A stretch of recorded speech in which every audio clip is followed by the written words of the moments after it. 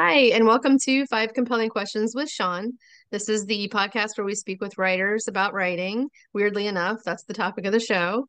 We have writers come on that are just getting started, debut authors, and we've had a great season of those. And then once in a while, we get what I would love to say is a veteran author that comes on the show. I don't know that I have anyone that is more veteran than today. My author guest today is Jeffery Deaver. Hi. Hi, Jeff. Sean, Jeffrey. hello. How you doing? Oh, Jeff is fine. Yeah, when I hear Jeffrey, I put that on my books because it's a bit more formal. But when I hear somebody say Jeffrey, I look behind me because that's what my mother said when I did something wrong, and I wonder what trouble I've gotten into. So Jeff is fine. Yeah, Jeffrey. I have an uncle, Jeff. Ah, And ah. he was, and my grandparents were frowned upon nicknames, so they usually love saying the whole name. So proper whatever. But they, for some reason, they were okay with Jeff. So Oh, I okay. can do both. Excellent. Excellent. Well, I will give you an introduction, although I can't imagine. Maybe there's two people in the world that haven't heard of you yet. So we will just go ahead and do it because that's what we do. Jeff Deaver, is the number one international best-selling author of more than 40 novels. I did a quick count on your website, and I only counted up 32. So I'm glad I did a little bit more studying before I Oh, started well, talking. that will I'll have to update that because I think we're the one I'm working on now is I think 45. So we'll have to take care of that. That's a lot. That's a lot. That's a lot. I'm 51, so that's almost a book a year of my Ah, lifetime. congratulations. Yeah. Thanks. Um, you've also contributed to or written three collections of short stories and a nonfiction law book. His books are sold in 150 countries and translated into 25 languages. Jeff has received or been shortlisted for a number of industry awards around the world, including Novel of the Year by the International Thriller Writers, great group, and the Steel Dagger from the Crime Writers Association in the UK. That's another great group. Mhm. Um, I love both of those organizations. In 2014, he was the recipient of three Lifetime Achievement Awards. A former, this is my favorite part of your bio, a former journalist, folk singer, and attorney. So we can see which direction your passions took. You're Indeed. not hanging out with Peter, Paul, and Mary. Well, and actually, when people say that and they ask me about the varied career, I say, you know what? Someday I'm going to get my career straight. Well, the Renaissance will happen, and we'll see you on Ah, tour. that's what we We'll need. see you on tour. You were born outside of Chicago, Midwestern guy. I'm from Indiana. Ah, You have a Bachelor of Journalism degree from the University of Missouri and a law degree from Fordham. So no hmm. slacking on your part. That's wonderful. Very good. Well, I'm glad you chose writing, but I Oh, think you thank could you. be a good folk singer. You have a great voice. Well, I'll tell you, Sean, that was quite interesting. I love to write songs. In fact, I had an album of country western songs come out a few years ago. I did not perform it. I did not write the music. I wrote the lyrics, and that's what my love is. I was not a headbanger, if that's what they say about rock music at the time. I mean, I've seen the Stones once. That was okay, and I've never seen a heavy metal group. But I love the way words go together. Paul Simon is one of my gods. Bob Dylan, Jackson Brown, and but each of them, whatever you say about Dylan's voice, he had quite a range, and he was very expressive, and he hit the notes. It was kind of raspy, but he hit the notes. When you hear the phrase singer songwriter, there are two components: singing and songwriting. Well, the songwriting I had nailed. I mean, I've written hundreds of songs. That's not a problem. Singing, on the other hand, I fell a little short there. And so, you really need both to be successful in the business. And I did not have the musical ability as much as I loved it. And I decided, as Clint Eastwood said, as Dirty Harry, a man's got to know his limitations. And my limitation was sit down and write novels. Don't write music and try to perform it. Yeah, but it's really cool that you focus on writing in both those different areas, but you're right. I mean, you've written hundreds of songs. I mean, that takes forever to write. One song takes a long time to write. So Mm-hmm. it's cool that that's always been, and we often find lawyers that are now writers and journalists that are now Mm. fiction writers is what I mean. So it's just really all of your careers sort of kind of pointed to where you are. Well, So I was, people have asked me. They said, Jeff, you write crime novels, and you were a lawyer in New York. You must have done criminal law. And my answer is, well, I'll tell you what. you draw your own conclusion, but I represented large multinational banks. And of course, was that criminal law involved? Not actually, technically, but one might say, if you've seen movies like The Big Short, and if you lived through 2009, yeah, maybe there was a little crime involved. Who knows? Yeah, there's whenever there's money, there's usually crime involved somewhere. Indeed. It's just kind of they just go together like salt and pepper. Well, you've written a ton of books, but the book we're talking about today on the show is Hunting Time, and this is your brand new novel, and it's coming out in November of this month. A little bit in a week or so. Can you tell us a little bit about Hunting Time? Sure. Hunting Time is the fourth in the series featuring my, I call him my other protagonist, Coulter Shaw, the primary protagonist being Lincoln Rhyme. And from the Bone Collector series, your listeners may be familiar with the movie and the TV show. But Lincoln Rhyme is a very Sherlock Holmesian detective. Now, they're set in the modern day, but he kind of hangs out because he's disabled. He hangs out in his townhouse in Manhattan and kind of outthinks the villain and rarely gets out into the field. Well, that's fine. The books are very popular. I love writing them. It's an intellectual puzzle to try to outthink the villain. But there's a lot of crime out there that doesn't really require thinking. It requires chasing down and shooting at. And so I decided to, as a compliment to Lincoln, create Coulter Shaw, who has a rather unusual career. He is a reward seeker. Now, we all know rewards. You see them for missing persons, escaped prisoners, bad guys that the police cannot capture, FBI cannot find, terrorists, of course. And these rewards range from a couple $100s up to millions. The State Department has a website of rewards offered for primarily terrorists, and it's like I think the highest one is $25 million. And I thought, well, now that's a career. Somebody wanted to pursue that.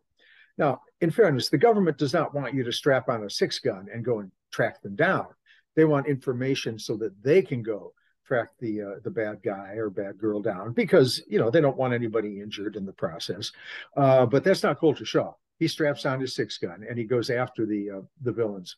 The first book, and I'll just get this out of the way. It may have been a future question you were going to ask, Sean, but it's about the first book, The Never Game, which will be a CBS TV show this coming spring, starring Justin Hartley from This Is Us.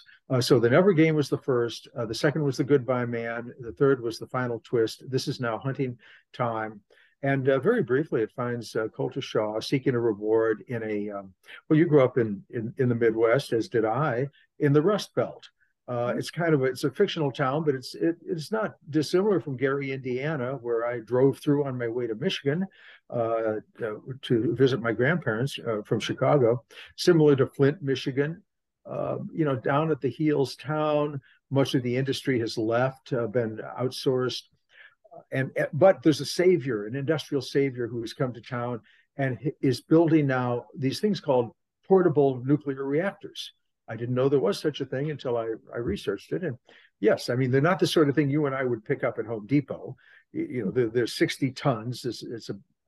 Which is not really all that big considering everything that goes on inside, but it's a regular nuclear reactor.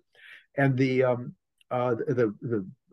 fellow who's designed these and is building them has discovered that a key component has gone missing.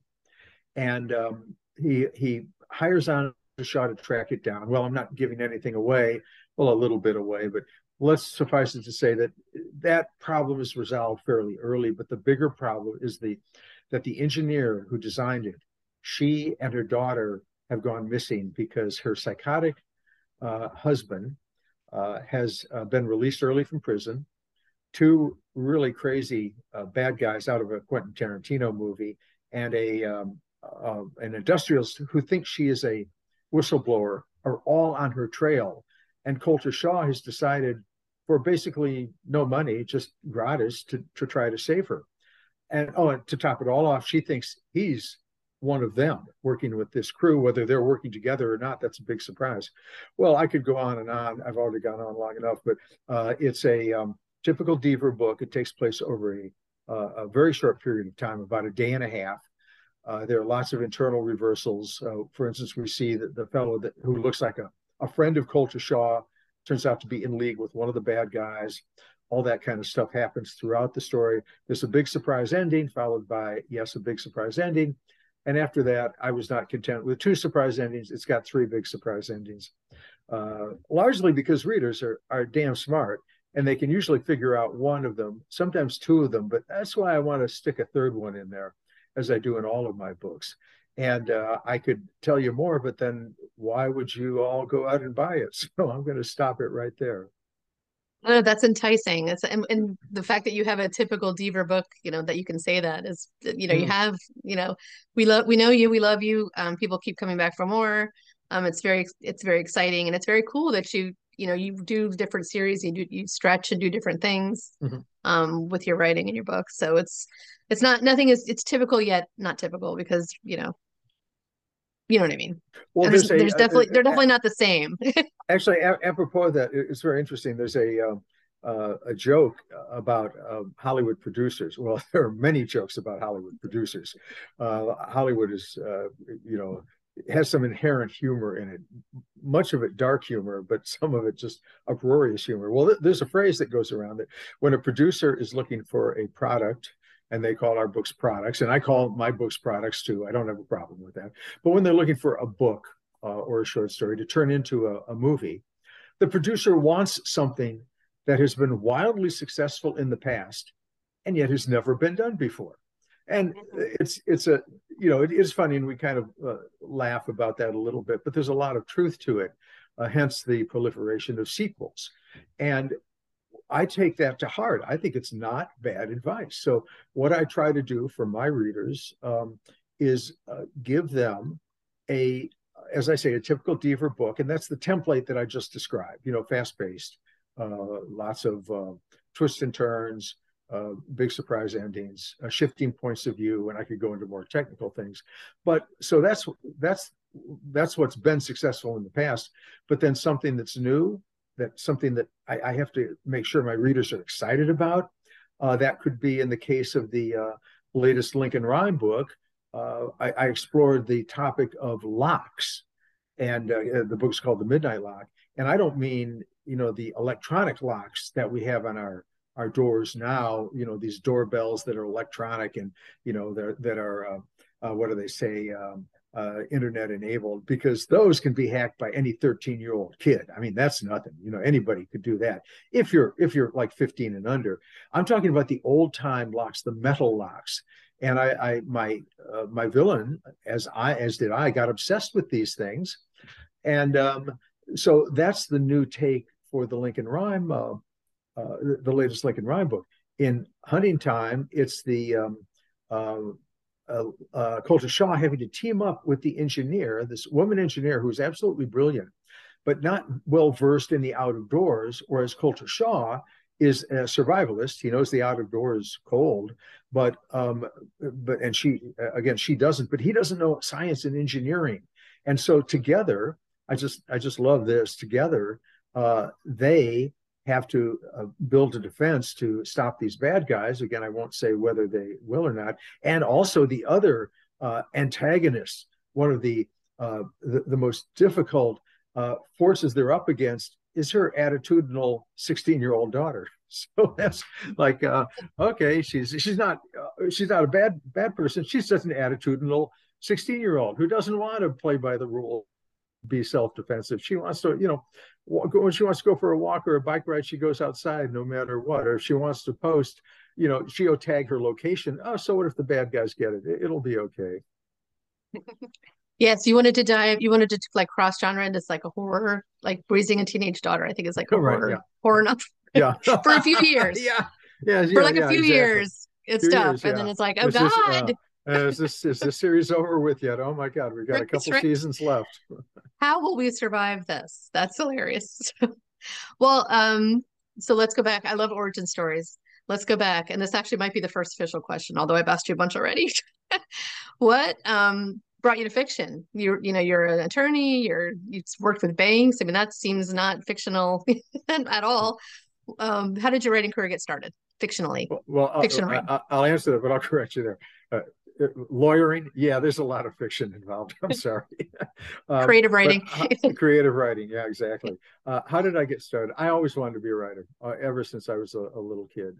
And my life for the first, um, let's say, my adult life, young adult life, and 20s and early 30s was simply looking for a means to support myself because I'm not the starving artist in the garret kind of person. I like necessities of life. I like going out to restaurants and things like that. And there are no prodigy writers. Um, Jackson Pollock was sprinkling paint on probably his mother's floor when he was 3 years old, and Mozart we know was composing when he was quite young.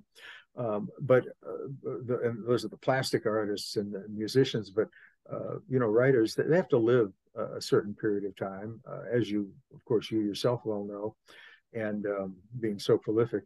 And I guess I was probably 12. I wrote my first novel when I was 12. It was, really like an extended short story, but I knew then I wanted to write. I was a nerd when I was growing up. I had no talent for sports.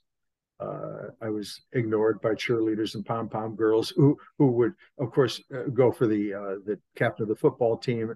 And no, my first novels were not about revenge against captains of the football team. They tended to be more, they were angst ridden, but they were more almost, geopolitical angst ridden things with some, espionage and Cold War kind of stuff thrown in. But I knew then and they were terrible. And I knew then that they were terrible. And I thought to myself, well, it's going to take me a while to get my chops down. And so let's focus on things that will allow me to use my skills as a writer, such as journalism. And I was a reporter for a while, singer-songwriter, never professionally, but that gave me a chance to write music, which I loved. And then at the practice of law, I was not really a particularly good lawyer, but I did.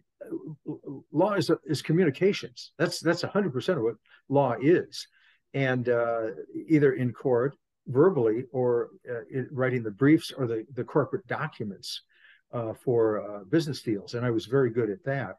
And then finally, in my mid 30s, I'd been writing.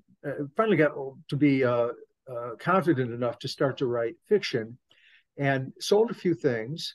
And then after I published about 6 novels, I took a deep breath, and I was making enough money to live on as an author. And I just said, okay, I'll make the jump. And that was 1989, I guess, and never looked back. It's awesome. I love that. You had a passion, and you just were very methodical about it. It seems like there was a Yes. through line. There was always a through line of I'm just Yeah. going to be a writer. But I think a lot of us, like you said, you have to sort of build around that career with other things. So I was in sales and marketing because I could talk to anybody all day. So I did Exactly. sales and Yeah. marketing.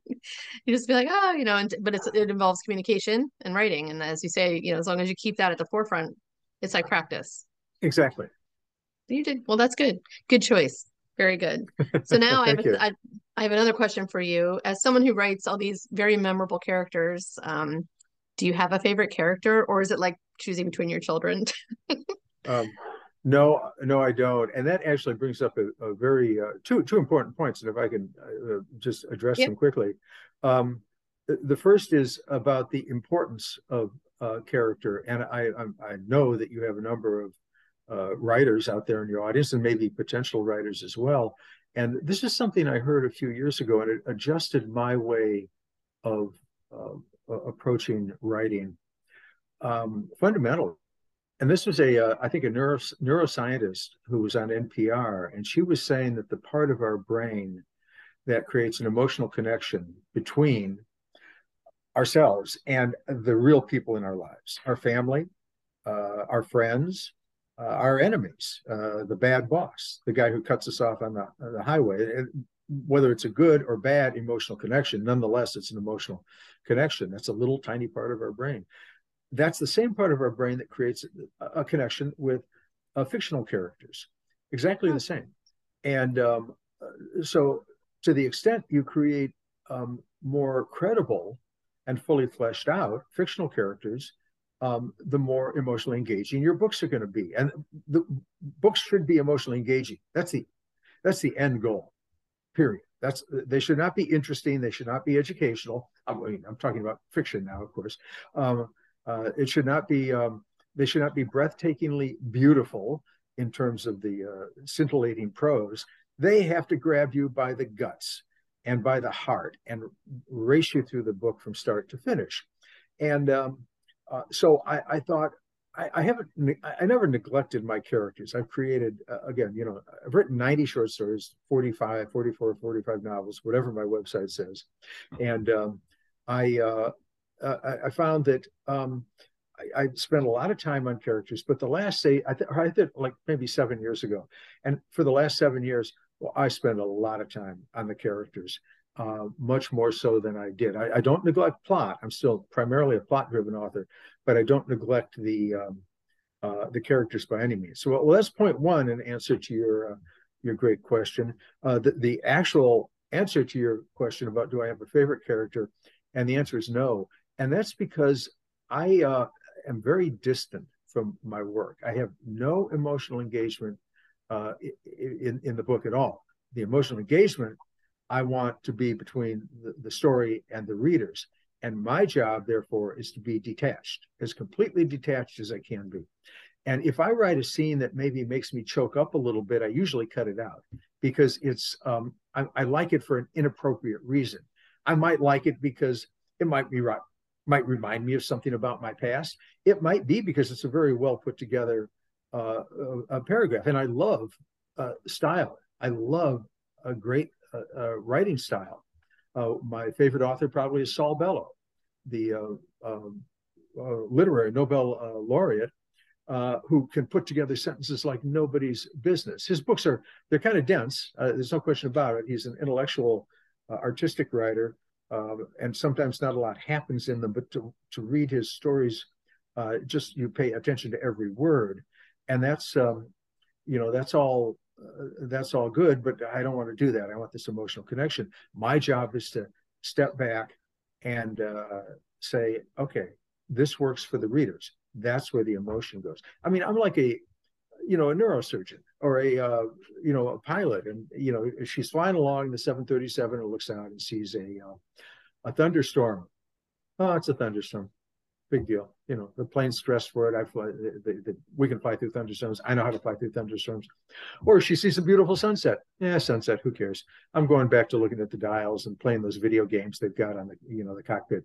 And was it Wordsworth? I think William Wordsworth. I may be misstating this, but anyway, a poet from a while ago, like a 19th century poet, said, "Poetry is emotion, but it's emotion recollected in tranquility." So say you go through a breakup or you have this very emotional scene and you want to sit down and write a poem about it, or we could jump to prose. You want to write about it. Don't do it. Don't do it. Just wait. Let the facts gel a little bit. Let the emotions settle down so that when you write, you can come up with good metaphors, good figures of speech. You can kind of put the emotion in a context, and then it will have a much better means of moving your audience. So in other words, I don't really have a favorite character. I mean, I feel bad that the Catherine Dance books, I like writing the Catherine Dance books, and people have said that I don't write them any longer. I may in the future, but people say, so you don't like her? Well, no, I like her as a character. She's a good person to work with I could say she's like a good type of clay for me to sculpt her. People didn't read them. They weren't as popular as the Lincoln Rhyme books, and they're not as popular now as the Coulter Shaw. Being a business person, I can't create. I was going to say at this age, but it's always been true. I kind of can do a book a year and not much more than that. Yeah, that's a lot. I mean, that's a lot, considering that. Well, yeah, I'm going to turn things around. You must do at least 2 a year, don't you? But I was for a while, and I do write a lot of short stories now. So, but yeah, and I always have a few novels going. Oh, So, I was going at the same time, right? Now, let me ask you a question to you, and I will answer it, a question that you may have asked me. So this will be not only about you, but about me as well. I cannot outline, and I do outline, and we might want to talk about that later. I cannot outline 2 books at once, and I cannot write the prose for 2 books at once. In other words, the narrative and the dialogue, but I can outline one and write the prose for another one. could you write two books at once? That is, it's a little difficult. I'd like to get the majority of the writing done in a few months, and then kind of set it aside, and then maybe work on a Sure, second yeah, outline, and then go exactly. back. I mean, I can't like sort of do them in the same time. Right. You can, but it has to be in different stages, I guess, is what I mean. So I Yeah, can start exactly. Yeah. thinking about the next one. Yeah. Because my brain wants to tell me that one story, over and over again until I get it all the way done. Do you find that to be, well, you write one book a year, so that you're focused on how long does it take you? Well, this will be an official question. How long does it take you to get that first draft done? Well, I outlined for about 8 months, Oh, and wow. that's a full-time job. I do the research at the same time, and the outlines end up being about now. I'm going to have to. I'll put it this way: 150 pages, pieces of paper, my outline, but technically it's only 75 pages because there's a double wide margin on the right because I put notes in there when I go through it over and over and over again. But it's extensively outlined. I don't know anyone who outlines as much as I do. And when I teach my courses in it, I tell my students, no, don't do it. It works for me, but whatever works for you. However, you're going to hear people say they're pantsers, and that's fine. But um, it's easier and I think more efficient. And in general, it produces a better product to at least know where you're going from start to finish. Joyce Carol Oates said you can't write the first sentence until you know what the last sentence is. And I absolutely believe that. So when the outline's done, it's got everything in the book. I know where all the clues are, where all the characters enter the book, uh, and when they leave, either vertically or horizontally, because not everybody survives the end of one of my books. I know where how the subplots interweave. I know where all the twists are, and I have little snippets of dialogue, uh, but there's really no prose in there. That all comes later.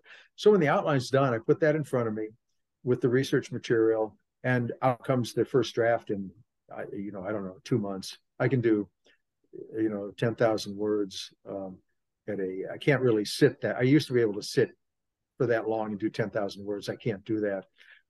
But I can, as long as I can have the energy and my back isn't hurting so much, I can probably get 5,000 words a day done. I may not do that many. I could do like sometimes 500, but the book comes out very quickly. But then rewrite. And if you want that to be another question, we can talk about that too, because I feel very strongly about rewriting. So anyway, that's how long it takes to do a book, one a year. I also do about 4 short stories a year, and I write. My traditional publisher in America is Putnam Random House, and I do a novel a year for them, and then a one short story a year, a short story that kind of is it's not a teaser, but it kind of relates to my novel. But I write original short stories for Amazon Original Stories, which is a great venue available on Kindle. It's part of Thomas and Mercer, and I love it. It's a very good editing process to get the short stories out into the hands of people. I write long short stories. They're like anywhere from 14 to 17,000 words, sometimes a little longer than that, and they have no problem with that. Of course, there's no page length if you're dealing with pixels, so you don't have to worry about that. But and in fact, I've got an interesting project coming out. Maybe I think this month of November. It's called The Broken Doll, and it's a 4 short story cycle of each short story is independent, has its own title, beginning, middle, and end, big surprise end, all 4 of them.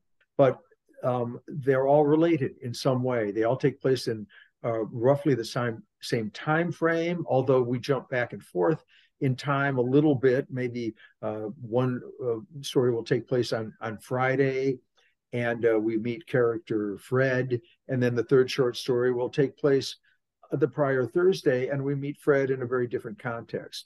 I'm not explaining this very well. I call it Dashiell Hammett meets Quentin Tarantino. There's just no other way to describe it. But anyway, as you can tell, you write short fiction. I write short fiction. I love it. And so that's my, generally my output. And I don't know about you. I have no problem with it at all. I frankly have never been asked to write with someone else. I mean, I've done some of these serial novels. You may have done some of those too, where I'll write the first chapter, then hand it off to Lee Child or Karen Slaughter or somebody like that. Then they'll write the next chapter and hand it off to somebody else. Those are kind of fun. But I have we know what James Patterson does, and it's great. You know, his output is incredible working with other authors, and it gets wonderful books out into the hands of people. I can't do it. I just don't play well with others. It's just a quirk within me. I think it's fine, and I kind of wish I did. But do you do that? Have you ever written with I somebody? haven't. No, I haven't. I've collaborated with other editors on anthologies and things like that. And, Sure. we've Yeah. read, but not, I've never co-written with anyone. And I'm kind of feel the same. There was someone suggested it one time and I thought, well, how's that going to work? And then it didn't happen anyway, because that Yeah. was kind of like one of those things like, oh, good, that didn't happen. Cause I was like, how is this going to work? Is it going to be, and I have no problem with other people, I guess, but I just wasn't sure how it was going to work. Well, Like I don't. I whose don't. brain is in charge of this project? I'm not No, sure, well, exactly. And again, I not play well with others. I don't think I'm feisty or mean about it. I just don't. It's not in my nature. And I never been in a writers group. I don't. I'm not anti-writers group. I just my feeling is, and I've never been in one, so I'm just looking at it from a distance. But I know a lot of people get much out of it. But my question would be, these are probably your friends, and you probably respect them to some extent. But are they really competent to give you a valid critique that will get you that will help get you published or help improve the product, even if it's under contract? And it might be. I suspect in many cases probably not. And then I don't show pages to anybody. When I submit my I hire a copy editor, but just a copy editor of my own. And then when the book is done, it goes to my main editor, who will edit it. Of course, I'll get an editorial letter, but even if I didn't, that book could be published. I mean, it could stand on its own, ready to go. And I'm not going to go back and forth, and I find that not helpful. I won't mention any names, any publications, but it was a short story. And this was not Amazon. This was a thing I did for somebody else. And so they submitted the short story, and this was just a kind of a favor to somebody. And I got the editorial letter back, which was one sentence, and it said, "I'm not sure the beginning works as well as it could, considering the ending. Do you want to revisit that?" And my answer was no. I'm sorry. Say you set the season wrong. It was fall in the beginning and spring at the end, or legitimately, the character's personality was inconsistent from the beginning to the end. Hell, I'll fix that. It's a mistake I made, but doesn't quite work. No, I don't think so. That's not gonna. Give me something to work with. Okay. yeah. Since you're asking, the answer is no. Yeah. I don't want to do that. Yeah. Thanks for asking, though. Yeah. Yeah. Well, you said ask you about revision, so I'm going to ask you about revision. It wasn't on my list of questions, but you said you're very passionate about revision, so please tell our writing Okay. listeners Does about revision. Okay, but Sean, does this count as one of the five, or are we up to six now? This is going to be the sixth. I'm happy to This answer six of your questions. Don't I worry. have one more official. I have one more Oh, official question after okay. this. All right, good. Rewriting. In my case, it's absolutely necessary because I bang out the first draft so quickly. And first drafts are two things. Okay, I'm going to say almost everybody's first drafts are two things. Too long, because it's easier to write long than it is to write short. And it's probably pretty bad in many senses. Sloppy. You get the idea down. And when that kind of fire is within you, you just race forward. And certainly there are typos, but you make mistakes. Suit on in one paragraph, and three paragraphs later it's a brown suit. You've got stuff like that, but then also conceptual problems. So I have always rewritten a great deal because I've had to. Hemingway said there are no great writers, there are only great rewriters, and I think that's true. I do about 50 rewrites. Now that sounds daunting, but of course the final rewrites are, a few little tiny changes here and there. The first, however, are quite significant. I do the first, well, let's divide it up into thirds, say, or however many you want to. Let's say the first 20 revisions, 15 to 20 revisions are on the computer because it's easier to search and replace names. It's easier to, although I've done the outline, it's pretty much, the book pretty much reflects that. There could still be, a chapter that doesn't quite work here, and I'm going to cut that out, maybe take it out altogether, or maybe move it in a different form to someplace else, or take the prose out of that and put it into another chapter, cut it down and put it into another chapter. And to do that on paper is just a lot of work.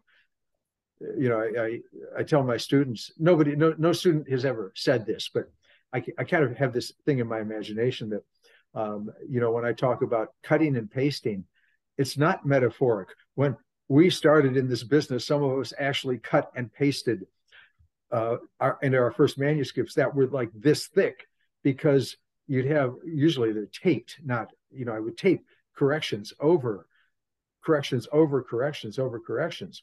And so, but that's a lot easier on the computer. Oh, you know what I'm talking about, right? You had those, and anyway, so those changes on the computer. Well, then you have to print it out, because we read a book differently than we read when it's on the screen. We just do. We see things differently. We see things more clearly. The words jump off the page much more impactfully than they do on the screen. And this is not anecdotal. I can prove it. It has happened so many times. The perfect case is, typos certainly, but we both know, and I'm sure many of your listeners do too, that it's considered inartful to have a word repeat within the same paragraph. And and an example, this is a silly example I use, but it gets the idea across. He walked into the room, which was painted avocado green. He reached under the bed and he found the bag that had the clue in it, and he pulled it out, and it was soft as a ripe avocado. And then he went out for lunch with somebody and had avocado toast later. No, of course, that's silly. But things like that do happen. And because we just don't think about it, you'll miss that on the screen 100 times, but you'll see that on the printed page. And then finally, you've got to read the book out loud. And if you don't read it out loud, which I've given up doing because it's real tedious, you have to listen to it out loud. And I use the program in Word that's very good. Or I also use a program, if I'm listening, if I don't have my computer with me, an app that I think I bought. You buy it once for $10, or you can use the free version. It's called Natural Reader by the company's Natural Soft, and it reads. You have to convert your book to PDF, which Word does, instantly. That's not a problem, and it will read the PDF back to you. You print your manuscript out and you follow word for word, and you'll find a lot of stuff, and you will vastly improve your book. And I have writer friends who say, no way in hell, I've written it, I ain't listening to that, I'm sick of it. But well, okay, you do that at your own peril. So anyway, that's the revising story. So rewrite. It's fascinating that you do it so many times and that you don't get sick of it, because that's just fascinating. And I've never heard anyone say that they keep themselves at a distance from their work. So this has been very revelatory. I've learned a lot from you during this conversation already, because that's you don't usually hear that. You hear people say, "Oh, it's my heart on paper," and people trashing it makes me feel terrible. Well, I think Saul Bellow said actually about criticism that when somebody says they don't like, he said, that's a perfect excuse to say, to hell with you, I'm going to write what I want. And that's true. I mean, when it comes to criticism, I'll listen to, I got trashed recently by a couple of reviews, and they made no sense, absolutely no sense. They were not responsive to the book. And there's criticism one could easily aim at my work. The maybe too many twists, they could be a little breathtaking. I don't mean breathtaking in a good way. I mean, they leave you breathless. Let's put it that way. I manipulate my readers. I end many chapters on cliffhangers. That's what I like to read, so that's what I'm going to do. I Oddly enough, I've had a criticism that I don't my books aren't really that violent. People, if it's about crime, people want to see a good, gruesome killing or something like that. And those are, that's my choice. It's subjective, but a critic could say that. But when you say, "Oh, this book didn't work on so many levels," well, okay, tell me what levels they are. I think about my favorite critic of all time, no longer with us, was John Updike, a New Yorker writer and critic and a fiction writer, short stories. He wrote novels, but mostly short story writer. And he was so brilliant. He would never review anything, and he reviewed literature, reviewed some popular fiction, reviewed photography, music, art, architecture, but he never wrote a review of anything that he had not. Let me put it this way: he had studied the artist's entire body of work. He may not have read everything he or she had written, but was familiar with the entire body of work, and then was also familiar with other artists in the same genre. And then he brought all that information to a very helpful and insightful review that said, well, if you like this author, you're definitely going to. He never even said you're going to like it or not like it. He would say this author stumbled a little bit here, and she did such a good job in this book. However, she excelled in this particular aspect of the book, characterization or whatever. Whereas in her early books, she was not quite so diligent. So we can see a definite improvement in her approach to this. Well, that's a review, and now we as consumers can look at that and say, oh, well, that makes sense. Now I may want to read this, I may not want to read it. That's what a review should be. Whereas just a hit job doesn't really help anybody. I read well, I can't read them all because there are thousands of them, but read fan reviews, and I like to read mostly the bad ones because they tell me what I'm doing wrong, and those are very specific because I've done something that the reader dislikes. Some of them are just great.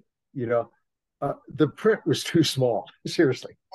And you probably have these reviews too. And the book, Amazon, 1 star. The book arrived with a torn jacket. So, yeah. 1 star. 1 star. And theoretically, I guess Amazon should have a form and a substance. 2 different reviews, but anyway. Okay, so now I think we have question number 5 or 6. One more question. I'll tell you real quick. My first 1 star review on one of my books was 1 star and 1 word: boring. I just started laughing. I just laughed out loud. I was like, "What's so funny?" I'm like, I'm boring. I said, I've been called a lot of things in my life, never boring. But boring was never one. It cracked me up. I was like, "Thank you so much.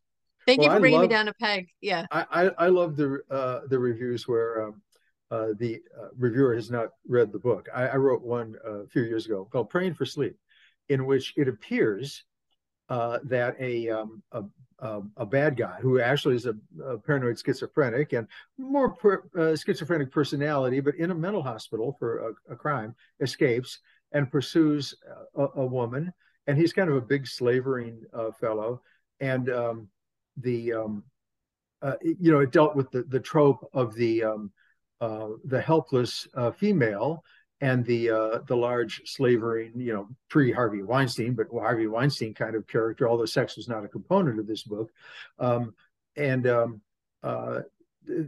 I was trashed by a reviewer who was a woman. Well, the book was not about that at all. At the end, it turned out that she was indeed a very strong character. He was not after her. He was pursuing her to warn her about her husband, who was the actual killer. And together, she and this troubled patient formed an alliance and turned the tables on her husband. And she hadn't read it clearly. And did I pursue it? No, of course not. You're never going to win an argument like that. But no, that's not a good idea. Yeah. Final question. And Yes. this has been one of the most interesting, intriguing interviews that I've had. Oh, yeah. Very I've, fun talking with you, Sean. I so appreciate it. You say you've mentioned your students a couple times, and I know you teach, and you gave a very inspiring speech that I heard in person in Florida not too long ago this year. What is the best piece of advice you can give to aspiring writers, knowing all you Sure. know? Sure. I would say write in the genre that you love. And in other words, if you note that J.K. Rowling is now a billionaire, and you write, um, cozy detective fiction, don't think, and that's what you love. You've always read Agatha Christie and Dorothy L. Sayers and Ruth Rendell and so forth. Don't decide that to make money you're going to write about wizards. It won't work. Write what you enjoy reading and have always done. Um, know where you're going to go in the story, outline to some extent. Um, it doesn't have to be as extensive as mine. In fact, it shouldn't be, because I think that would paralyze you. A page is fine. That's all you need to do. Know where it's going to go. Um, okay, number two. Number three, have a surprise ending of some sort. Um, that just thrills people. They like surprises. And it's not that hard to do. Mistaken identity, Shakespeare went a long way with that. He got away with stuff like that. And the book has to end on a high note. And so a surprise ending would do that. And I guess I would say, oh, and don't hesitate to rewrite, rewrite, rewrite, rewrite. And then finally, just remember that rejection is a speed bump. It's not a brick wall. And I mean that um, I mean that quite seriously. Um, I see that there are many. Nothing wrong with self-publishing. I know people who do it and make six figures self-publishing. Nothing wrong with it at all. There's a big audience out there, and some people want to self-publish. Some people do not want to self-publish, and they settle for self-publishing, and hybrid publishing too. Nothing, absolutely nothing wrong with it, but they settle for it when they want to be traditionally published, and they just don't stick with it. If you follow that advice, write what you enjoy. Write what you enjoy reading, plan the book out ahead of time, rewrite, a fair amount. Make sure the book is polished and ready to go, and have some big surprise ending so that the readers say, oh, "Never saw that coming." You'll get published. You'll get published. If you're going to write a book, you know how to use that. Presumably English language, maybe Spanish language now, whatever is the language of your choice. But you can put words together. That's not a problem. And even if you don't put them together quite as well as you would like, there are editors who can do that for you. But just don't ever stop. Just keep at it. That's great advice. That's really, really valuable and helpful. And I think that's going to inspire a lot of people because it's all very true and valid, and it's worked for many, not just you. I mean, that blueprint you just laid out, I've heard other people, that's what I did. I did this Indeed, and now I'm yes. successful. And you're right about the whatever your end game publishing wise is, it should be what you want it to be for your career. Exactly. And Exactly. yeah, Yeah. that's awesome. Well, thank you so much. Oh, You're just Sean. a joy. You're a Oh, joy what to a talk pleasure. to. Well, this is fun. Sorry, I turned the tables on you because I was actually curious. From you've got you've got a greater output than I have, and I just certainly I always pick things up. I'll tell you one fast story. You can edit as much as you want, but this is rather interesting. I was the keynoter, and again the veteran author at a I can't remember where it was. It was a writers' conference at a school. But it was not a part of the educational program. It was just a conference that happened to be at a school. But so there were a lot of students there, and so I, gave my keynote address and taught a course in writing. And then just as a courtesy and for the fun of it, because I always like doing it, I sat in on some sessions as well. And I'm listening to a young man who was very nervous about speaking to the audience, just published his first book.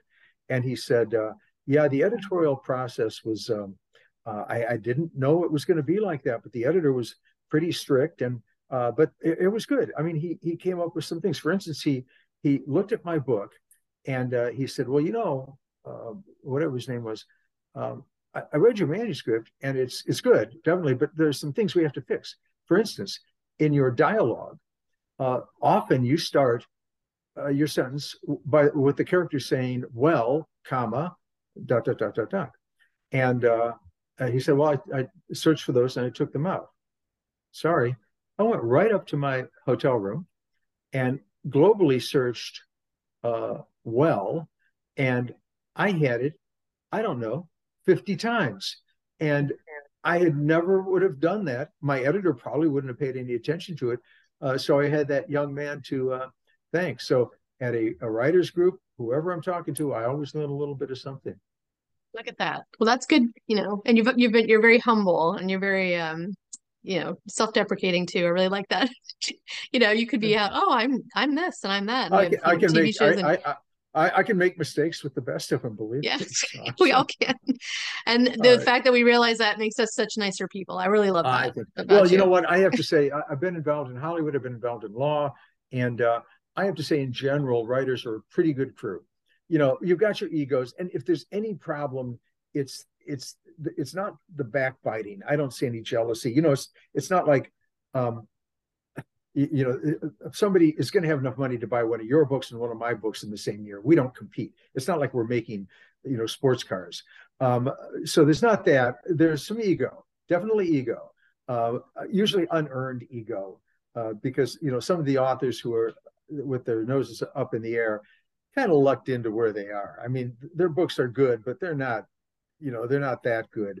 But on the whole, writers are very generous and kind and fun and funny too. And I was in Hollywood, and you can cut all this out, but I was in Hollywood a while ago with my agent, and he takes me down to have a drink, and we're in the bar, and it's the Beverly Hills. I think maybe the Beverly Hills. It was, I can't remember what it was, but it's the hotel where they shot Pretty Woman, and whatever hotel that was. A great hotel. So we're in the bar, and here's my agent and his assistant, and I'm sitting facing them, and we're having a drink, and suddenly their eyes go this way, and they're kind of talking, sotto voce. They're saying stuff that I can't quite hear, and I look behind me, and then I do hear them say, he's picking out the pecans. It was, and I can't remember what the nut was, but it's John Leguizamo, if that's how you pronounce his name. Great actor, But they saw him taking a particular type of nut out of the mixed nuts, and they were filing that away for when. I mean, screw you, Jeff. We're not focused. You're not John Leguizamo by any means. We'll pay for your drink, but this meeting is important because we want to know what kind of nuts this man does not like. And I thought, this is Hollywood. What can I say? This is Hollywood. Okay, Sean, great talking to you. And Yes, I hope our paths I would never again cut out soon. I would never cut out anything you say, by the way. So Oh you don't my have to worry gosh. about Very kind. Okay, well, anyway, I hope our paths cross again in person at some point. I guess next year Yeah. they probably will, because I'm doing Thriller Fest and maybe BoucherCon. I don't know. And maybe if I can, one never knows, but I'm going for the Susan Lucci approach to Edgar's. I'm up to 8 no wins at this point. I want to make it an even dozen if I possibly can. So Awesome. we'll see what happens. But Yeah. anyway, okay, You're take on your care way. now. Yeah, you're on your way. Take Thank care. you so much. Thank you so much Okay, for being here. I appreciate it. Everyone run out and buy Hunting Time take and care. find Jeff online everywhere in the Okay, world. bye-bye. Bye. Have a good day.